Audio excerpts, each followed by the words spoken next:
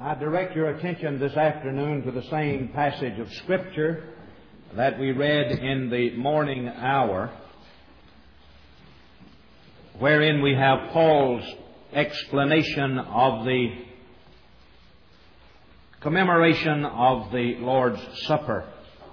He writes, beginning with verse 23 of 1 Corinthians chapter 11, "For I have received of the Lord that which also I delivered unto you, that the Lord Jesus, the same night in which He was betrayed, took bread, and when He had given thanks, He brake it, and said, Take, eat, this is my body, which is broken for you. This do in remembrance of me.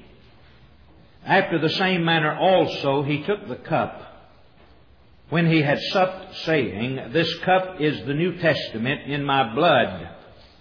This do ye as oft as ye drink it in remembrance of me. For as often as ye eat this bread and drink this cup, ye do show the Lord's death till He come." The Lord's Supper is the second great ordinance of the church, which was instituted by our Lord to be commemorated by His church in remembrance of His atoning work as set forth in the remembrance of His death. It is not always that the supper can be served. For example, when there's schism or division within the church body. For to do so is only to bring the displeasure and judgment of God upon a people.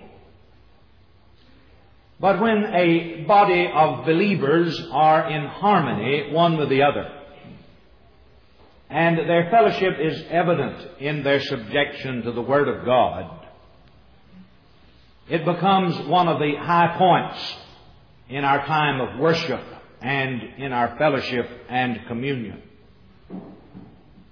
Therefore, it becomes a feast of joy to be able to assemble as we are here this afternoon. A body who has been tried together and pressed out of measure by tribulation, reestablished in the name of Christ, to come together and commemorate the death of the Lord Jesus Christ, of whose body we're members, and who has bound us together in mutual love one for the other. We saw in the morning hour that the supper is a remembrance, but it is also a profession of our faith. We do this in remembrance, recollection, recalling out of the Word of God what the Lord Jesus Christ has done for us in His atoning work.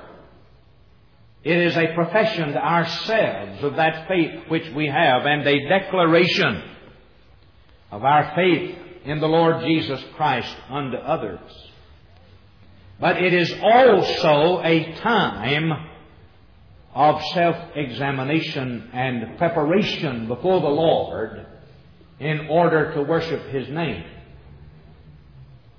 The ordinance of the supper, then, is not something that we lightly come to, that we simply take in hand as another formality of the church, as that which can be taken or left, but as a very vital part of the life of the church. Now, if one awaits a sense of worthiness in order to take of the communion of our Lord's broken body, he will never partake. For the more we examine ourselves, the more we turn up in way of unworthiness. We're not simply to take it in an unworthy manner, as these Corinthians were doing. Why, they were meeting and getting drunk at the table, rather than taking the wine in its moderation to commemorate the body of Christ. In their love feast, that was in association with the supper, they brought their own food and sat in their own corners and filled their own bellies. They didn't share that food with strangers that might have come in. And so he had to rebut these on the account of their practices. You can eat till you're filled at home, and so on. So we are to approach the supper in the way that God has ordained. And it is to be a time of careful scrutiny and examination, not of our neighbors, but of ourselves. John Owen said, there were many disorders fallen in this church at Corinth, commenting on this scripture, and that various ways, in schisms and divisions, in neglect of discipline, in false opinions, and particularly in a great abuse of the administration of this great ordinance of the supper of the Lord. And though I do not, I dare not, I ought not to bless God for their sin, yet I bless God for His providence. Had it not been for their disorders, we had all of us been much in darkness as to all church way. The correction of their disorders contains the principal rule for church communion and the administration of this sacrament that we have in the whole Scripture, which might have been hid from us, but that God suffered them to fall. That to fall on purpose, that through their fall, in them and by them, He might instruct His church in all ages to the end of the world. How critical we would have been of that church that God allowed so deep a fall that we might be instructed today in matters of such importance. And yet all these infirmities God allowed in His providence in order that we might be instructed as to the right way of the church in our worship of God, in the correction of their errors. Now, it is in the correction of these abuses that were taking place there in the church at Corinth that the Apostle Paul calls for self-examination. And the self-examination is to be in preparation for the service itself. Therefore, if my message this afternoon serves as a guideline for you to experientially examine yourself through this hour in preparation for the supper, then the message will have been well preached and well received and well served its purpose. In verse 28, Paul says, "But let a man examine himself, and so let him eat of that bread and drink of that cup." To aid us in this exhortation, I shall show in the first place that there is set forth throughout the whole of Scripture that preparation is necessary for the celebration of any solemn worship, whether it be the Lord's table or whether it be any other aspect or phase of worship. There is always a time of preparation. A dear lady said to me, for example, this morning, with whom I wholeheartedly agreed, that she noticed that there was a difference in Baptists and some other groups in that Baptists hardly ever sit down for a quiet moment and pray prior to the beginning of the worship service. They're too busy gossiping. Now, she didn't say that. I'm saying that. But I wholeheartedly agree. The church sounds like a beehive prior to the time of worship, and you have to call people out of their fishing lakes and their hunting excursions and the latest scores of the ball game and so on, and try to call them to worship in 20 minutes of singing and praying that they might be prepared for the preaching of the Word of God. Now, that ought not to be so. There ought to be a time of quietness. There ought to be a time of communion with our Lord, asking God to prepare the heart for that which He has prepared for us on that day. Because we're most of the time too busy talking that if God should speak, we wouldn't hear Him. and therefore it would just pass right over. It's like a little fellow who attends this church, whose mother gave birth recently to a boy child, and he said to one of the neighbors, "My mother's going to have a little boy." And the neighbor said, "Well, how do you know she's going to have a little boy?" He said, and I think he's 5 years old, he said, "I asked God for a little boy." Well, she said, "What did God say?" Well, he said, "I didn't hear Him say anything." Well, if God did speak, we would be like Him. We wouldn't hear God say anything. There is preparation in the worship of God. You don't walk out of the cold right into the presence of God. If you and I should visit England, if we were to have a hearing with a queen, we not only would be prepared for that hearing, told what to do and when to do, but we would walk into her presence with somewhat of an awe-stricken spirit. Now, we saw the Queen at a distance of about 12 feet when we were last in London, and even that was somewhat of an excitement. But to come into her presence for an audience, and she's only a woman, and she doesn't even have any authority over this nation. When we come into the Lord's house, it's into the presence of the King of Kings and the Lord of Lords for a special hearing, for a special audience. For whereas God is omnipresent and we're always in His presence, it is here that we seek a very special presence with God our Lord. Therefore, this should be a very special place, because although it is simply a building that could be converted into any sort of use whatsoever, it has been purchased and then sanctified through prayer and the Word of God as the assembly of God's people for the place of worship. We should always expect a special blessing. Martin Lloyd-Jones used to say that he always dreaded missing church, even when he was ill, because he always expects that God sometime is going to do something. And he fears that it might be that day he misses. And then he would miss what God has done in bringing about revival or an awakening. Let me show you how we must prepare for solemn worship. Turn with me to the book of Genesis, chapter 35. The book of Genesis, chapter 35.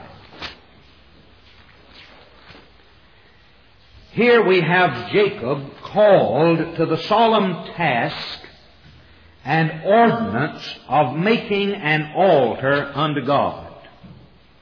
Beginning with verse 1, we read, "And God said unto Jacob, Arise, go up to Bethel, and dwell there." Bethel, that means the house of God. El, God, Beth, house.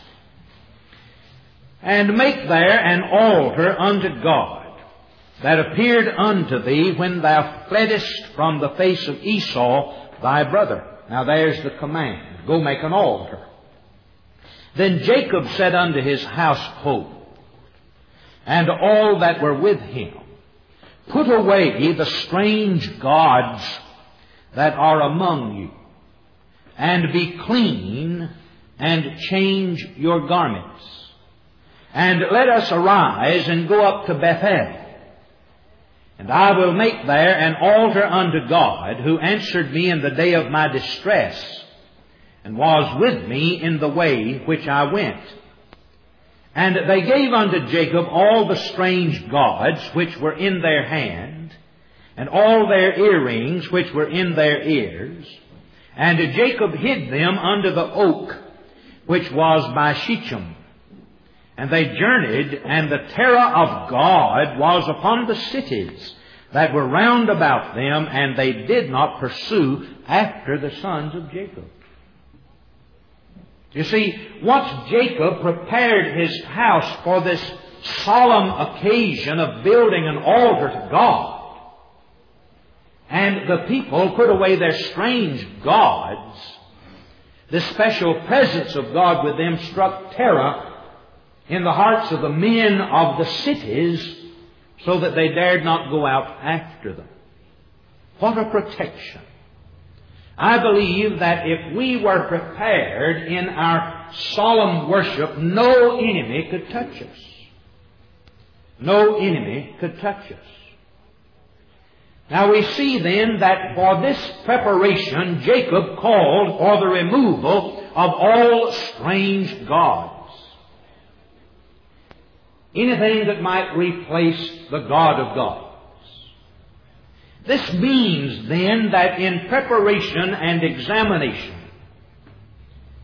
that a peculiar and special preparation for any ordinance consists, first of all, in the removal of that from us which stands in peculiar opposition to that ordinance, whatever it be.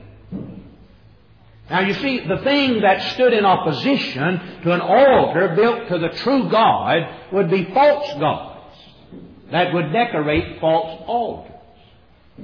So fitting to that ordinance of building an altar to God was the removal of false gods. This means then that in our worship, whatever the nature of that ordinance is, will determine the nature of our preparation and examination.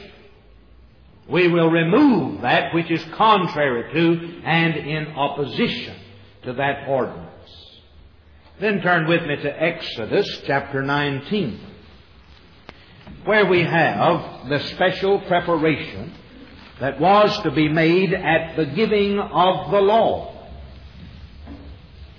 We read in verses 10 and 11, "And the Lord said unto Moses, Go unto the people and sanctify them today and tomorrow, and let them wash their clothes, and be ready against the third day.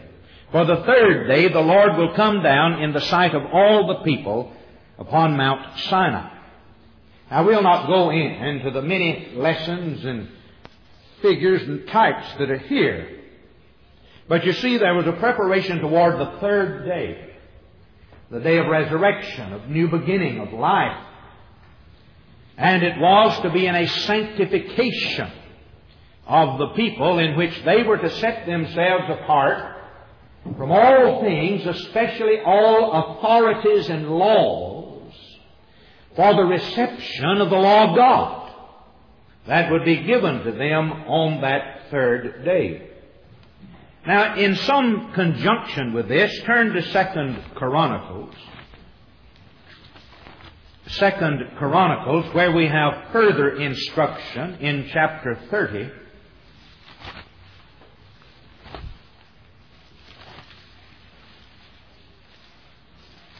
Where we are shown that it is not enough to have personal qualification for an ordinance, but there must be special preparation. In 2 Chronicles chapter 30, verses 18 through 20,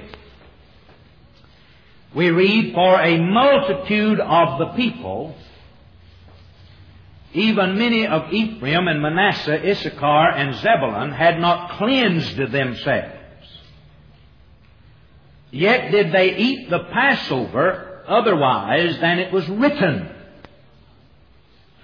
But Hezekiah, the good king, prayed for them, saying, The Lord pardon everyone that prepareth his heart to seek God, the Lord God of his fathers, though he be not cleansed according to the purification of the sanctuary. And the Lord hearkened to Hezekiah and healed the people." Now here a people had not set themselves in order as God commanded for the Passover, wherein, if it had not been for the intervention of the good King Hezekiah praying for them, the wrath of God would have come down upon them because they did not do things as it was written. Now you will note he names these people. These were the people of God. What is he telling us here? He's telling us that the people might have thought it enough to come to a solemn worship from the very fact of their personal qualification as being the people of God. These were Israel. But they did not come with special preparation. As we approach any ordinance, we cannot simply approach that ordinance with the presupposition, well, I'm a child of God, I'm a Christian,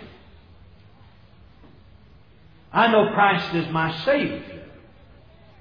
Whereas there is personal qualification for coming to the ordinance of the supper, we must be the people of God. It is not a table for unbelievers. There is also an instituted preparation where the people of God prepare themselves for that ordinance. Else God will smite them. It's very simple. I want you to turn to Romans and see the sensitiveness of the Apostle Paul in this matter as recorded in Romans chapter 15, verses 30 and 31. Paul says, "Now I beseech you, brethren, for the Lord Jesus Christ's sake, and for the love of the Spirit, that you strive together with me in your prayers and God for me." Now why did this apostle, the chief of the apostles, want the people to strive in prayer for him? Look at it. "That I may be delivered from them that do not believe in Judea, and that my service, which I have for Jerusalem, may be accepted of the saints." Now what was Paul going to do? He had taken up a collection from the churches for the poor saints in Jerusalem who were being persecuted. He was now about to go down to Jerusalem and deliver that money for their well-being. Now, if you and I had done some deputation work and had gone around and raised an attaché case full of money, I don't know that we'd have Paul's spirit. That is, come back before the church and say, "Listen, brethren, I've got to take this money and deliver it to a bunch of saints over in Mississippi who've been wiped out, who are being deprived of everything and they're under great persecution. I want you to pray. Strive with me in prayer that God will keep me from bodily harm and then make my gift acceptable to those saints." We'd come back, open that suitcase, and say, "Boy, look at the money I've got. I have $10,252.26. Don't you know that's going to be something? Won't they rejoice?" Isn't that great? Isn't that great?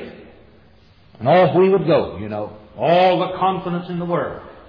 And it'd serve us right if somebody took that attaché case away from us on the way. Paul was simply going to deliver some money to some needful saints. And here he comes before the church and prepares himself in solemn worship. "Pray for me. Pray that this might be acceptable with the saints there." You and I couldn't think of it as not being acceptable with the saints when we come down and say, "Listen, brother, I've raised enough money to feed you for another month." He was awfully sensitive in this matter, you see. Why? Because it was a matter that pertained to God. Now look at another scripture, Ecclesiastes, where the preacher is talking to us. And in Ecclesiastes chapter 5, and beginning with verse 1, he says, and this needs to be underlined with a big circle put around it in your Bible, and we need to keep this always in view, because here's some wise instruction. He says, "Keep thy foot when thou goest to the house of God." That is, you keep your ways. Take knowledge of your ways and of your affections when you go to the house of God. And boy, here is one of the statements that slaps us all in the face. "Be more ready to hear than to give the sacrifice of fools, for they consider not that they do evil." Here the preacher says a bold venturing upon any ordinance of God becomes the sacrifice of fools. Now, if you want to know what that is, look at verse 2. Be not rash with thy mouth. Be more ready to hear. Be not rash with thy mouth, and let not thine heart be hasty to utter anything before God. Man, that means that we slow down on hollering out our praise the Lord. Praise the Lord. One preacher told another preacher, praise the Lord's not an exclamation point, because no matter what anybody said, he'd say, praise the Lord, you know. Well, that's not an exclamation point. You can get up and say, well, old Ned died and went to hell. Praise the Lord. They don't even hear what you're saying. Granny's grits weren't done this morning. Praise the Lord. You see, just an exclamation point, totally meaningless. So he said, don't be rash with your mouth, and let not thine heart be hasty to utter anything before God. For God is in heaven, and thou upon the earth. Therefore let thy words be few. He's talking about the assembly, the ordinance. So he said, when you come to the house of God, be ready to listen. Be slow to speak. And then in Psalm 26, and we'll take up another thought, but Psalm 26, so that you might see the Word of God admonishes us of the necessity of preparation for the house of God and for any ordinance. Psalm 26 and verse 1.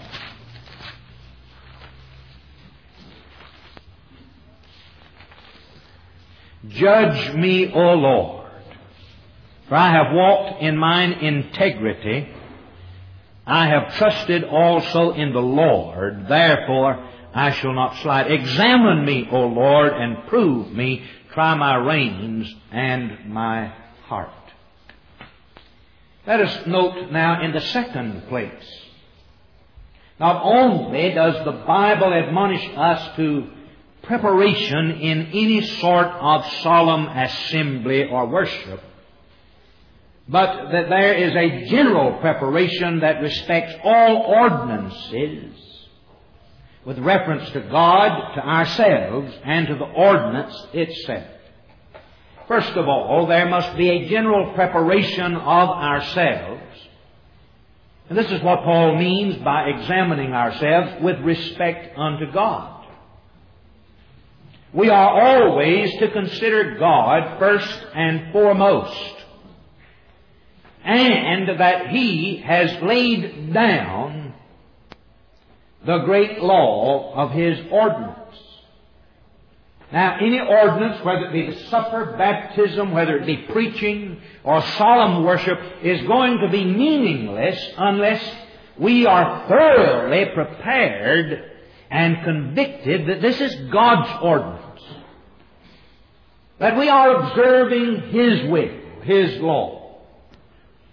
So in Leviticus chapter 10 and verse 3, God commands in worship that I will be sanctified, He says.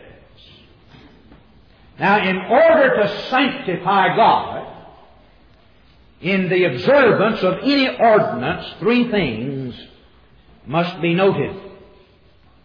First of all, it consists in a due consideration of God as the author of the ordinance itself. In other words, we are to abstain from what God does not command. We are to only obey in the things which God does command. If we observe then any ordinance, we must first of all sanctify God in that ordinance as being its author. If it is not of the Lord, then we have no responsibility whatsoever to it. We must be sure then that we are not simply observing some doctrine or tradition of man. As a result of this, there will be a practical sense of the authority of God in every ordinance that is required of us as we prepare for our participation in it. In Romans chapter 11, we have a statement that not many people realize is found in Romans chapter 14. We are always to have a special apprehension concerning God in any ordinance we prepare ourselves for, so that our communion will be with Him in that ordinance. To do this, two things are necessary. We must first of all bring to our mind and keep in our thoughts the presence of God. The very moment we lose a sense of the presence of God in our worship, in our ordinance, the ordinance merely becomes an empty symbol with no meaning. I think at this place it's only fair that I should say to this congregation that whereas I am a Baptist, I am not a Zwinglian when it comes to the communion. I am a Calvinist. And whereas I am not a Lutheran who believes in the consubstantiation of the ordinance or the omnipresence of the human nature of Christ in the ordinance, nor am I a Papist who believes in transubstantiation, that the elements are converted into the flesh and blood of the Son of God. I am not a Zwinglian who simply looks upon it as a symbol and nothing more than a symbol. Rather, I stand with Calvin and the Puritans that when the ordinance is rightly observed, though it is not converted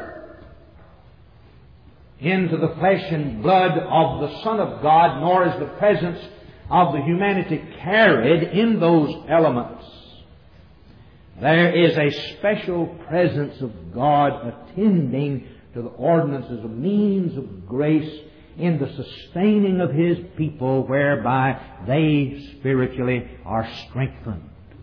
It is not a mere symbol. There is the presence of God. The presence of God.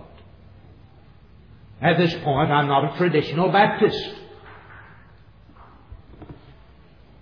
because the supper is far more than just a symbol that you take and leave, and once it's over, it's over.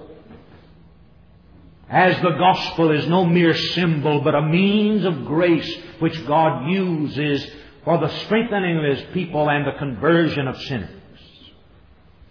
So the supper, when rightly observed, carries with it a special gracious presence of God, wherein we become strengthened in our graces.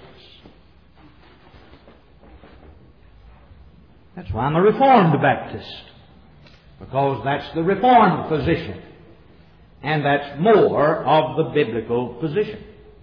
The average fundamentalist Baptist has never really approached the Lord's table and walked away from it with a sense of its real meaning. He's eaten a few salty cracker crumbs and some Welch's grape juice, which in the first place is not God's way, and they might as well have had cornbread and buttermilk. It's not what Christ instituted, nor what He set up. I don't know what the church did before Mr. Welch came along with his pasteurization of grape juice. And some people are so spiritually and heavenly minded they ain't no earthly good. So when you serve the supper aright, they become offended because you use what the Bible commands, and that is wine. Anything other than that is leavened, and leavening being a symbol of sin does not symbolize the sinless perfection of the Son of God. You remember when Elijah went against the prophets of Baal. The one thing that he taunted them with was the absence of their God in their ordinance. Where is your God? Elijah said. You have prayed, you have scored your body, you've jumped up and down, you've foamed at the mouth, you've shed your own blood. He's not answered you. Perhaps you never know. He might be on the backside of heaven visiting with another God, and so He couldn't hear you today. Or have you ever thought He might be on a journey, He's too far away? Or He could have gone fishing, who knows? The very thing that verified and authenticated the ordinance that was established by Elijah was the presence of God who answered with fire.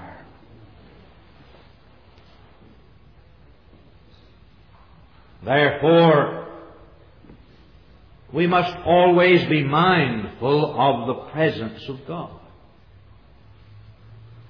John Owen said, and I think you ought to memorize this. And John Owen, of course, one of my favorite persons. He was Chancellor of Oxford University. He was advisor to Oliver Cromwell, and a mighty preacher. He said, all images and idols are set up but to feign the presence of what is really absent. Let me give that to you again. John Owen said that all images and idols are set up but to feign or to pretend the presence of what is really absent. You see, beloved, the reason you and I can assemble in a building of such simplicity, whose walls are not decorated with images to remind us externally of religious matters, and the reason we need not come and bow before high altars and celebrate our Lord's Supper in the presence of images is because of His presence. A wife need not take from her wallet a picture of her family and say, have you ever seen my family? When they're in her presence. It is only because of the great absence of the presence of God that men begin to find it necessary to try and erect an image of Him. Something to remind them that He might once have been in their ordinances. But where God is present, we can meet in simplicity, because the elements ordained of Him become sufficient to manifest the truth. No wonder the Puritans smashed the images from the altars and placed the pulpit back into the center to draw the attention to the preaching of the Word, and put the table out in the presence of the people, because it's the Lord's table, and it's the table to whom the Lord's people come and celebrate His presence. Not a high altar to which the people are cut off, access being given only to the, quote, clergy.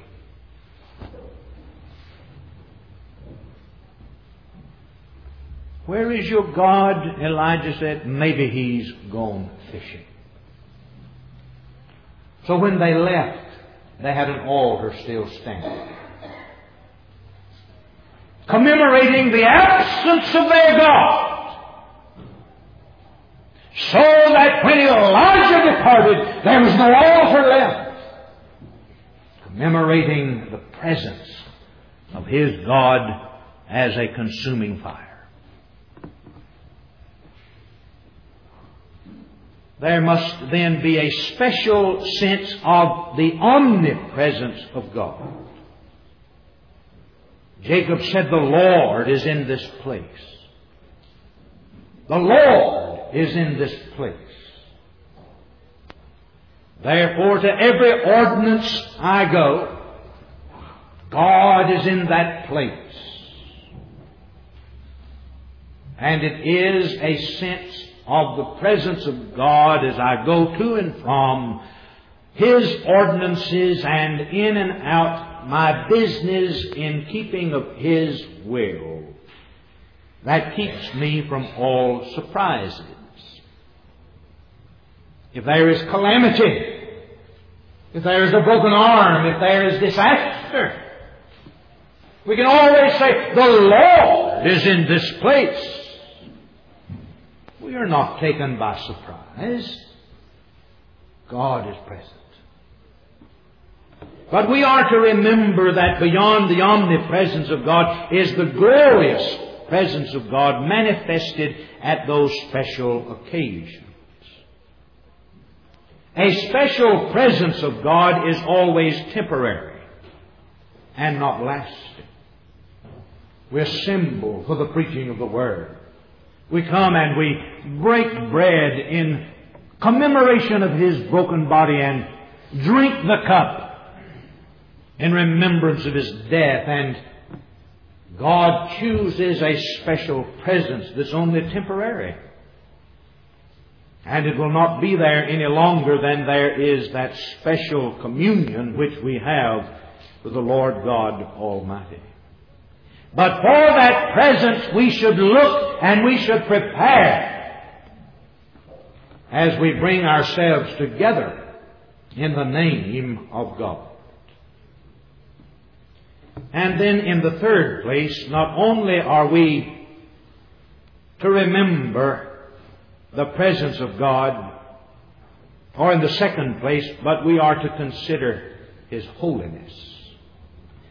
This is the general rule that God will give us for all ordinances. "Be ye holy, for I am the Lord your God. I am holy." Turn with me to the book of Hebrews.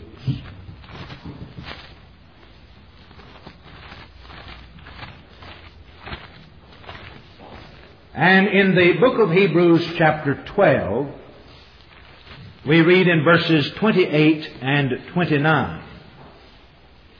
"Wherefore we, receiving a kingdom which cannot be moved,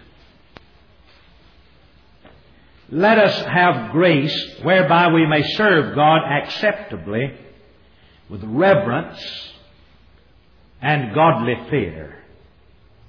Now watch what he says. "For our God is a consuming fire." That's His holiness. And then thirdly, we must respect God as He is the end of all ordinances. In other words, we seek His glory first and foremost in all that we do. Then secondly, and I will mention these next 2 points briefly, there is to be preparation with respect to ourselves. And there are 3 things which I desire that my heart may be prepared in reference to the ordinance of God. The first is indispensably necessary and is laid down in His Word in Psalm 66 and verse 18. Where He says that if I regard iniquity in my heart, God will not hear me. Which means that we must not regard any particular iniquity in our heart. Look at Ezekiel chapter 14.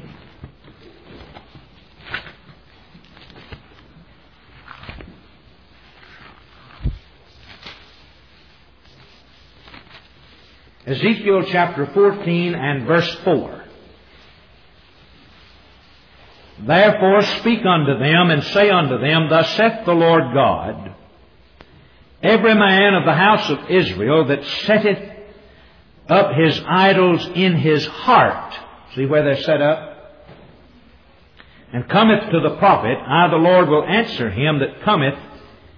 And I want you to underscore this thought, according to the multitude of his idols. Any man that sets up idols in his heart comes to me in worship, I will answer him according to those idols. How does he do this? John Owen called this scripture to attention, and he comments by saying there is no more effectual course in the world to make poor souls incorrigible beyond correction than to come to ordinances and to be able to digest under them a regard to iniquity in our hearts. If we have idols, God will answer us according to our idols. What is answering of men according to their idols? Why, plainly it's this, allotting them peace while they have idols. You shall have peace with regard to iniquity. You come for peace, take peace, which is the saddest condition any soul can be left under. You shall have peace and your idols together, both together. Whenever we prepare ourselves, if this part of our preparation be wanting, if we do not all of us cast out the idols of our hearts and cease regarding of iniquity, all is lost. The second part of our own preparation is self-abasement. Self-abasement. Getting fixed in our minds that distinction between creator and creature. That we are the creatures of God. Isaiah 57 verse 15, God says the place He dwells is in the heart of a humble and contrite man. You come asserting your own dignity and well-being, and God will not visit with you.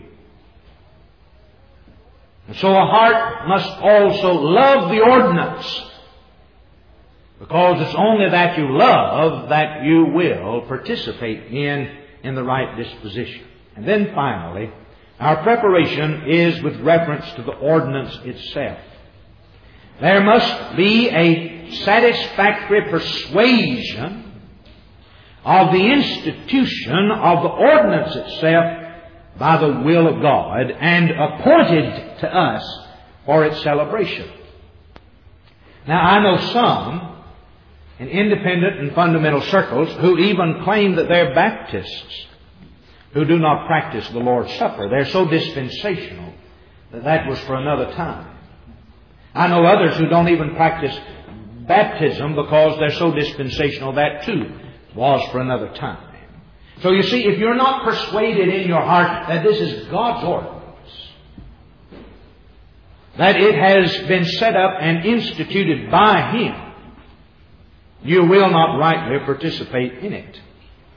And then it must be performed in due manner, the way God has ordained.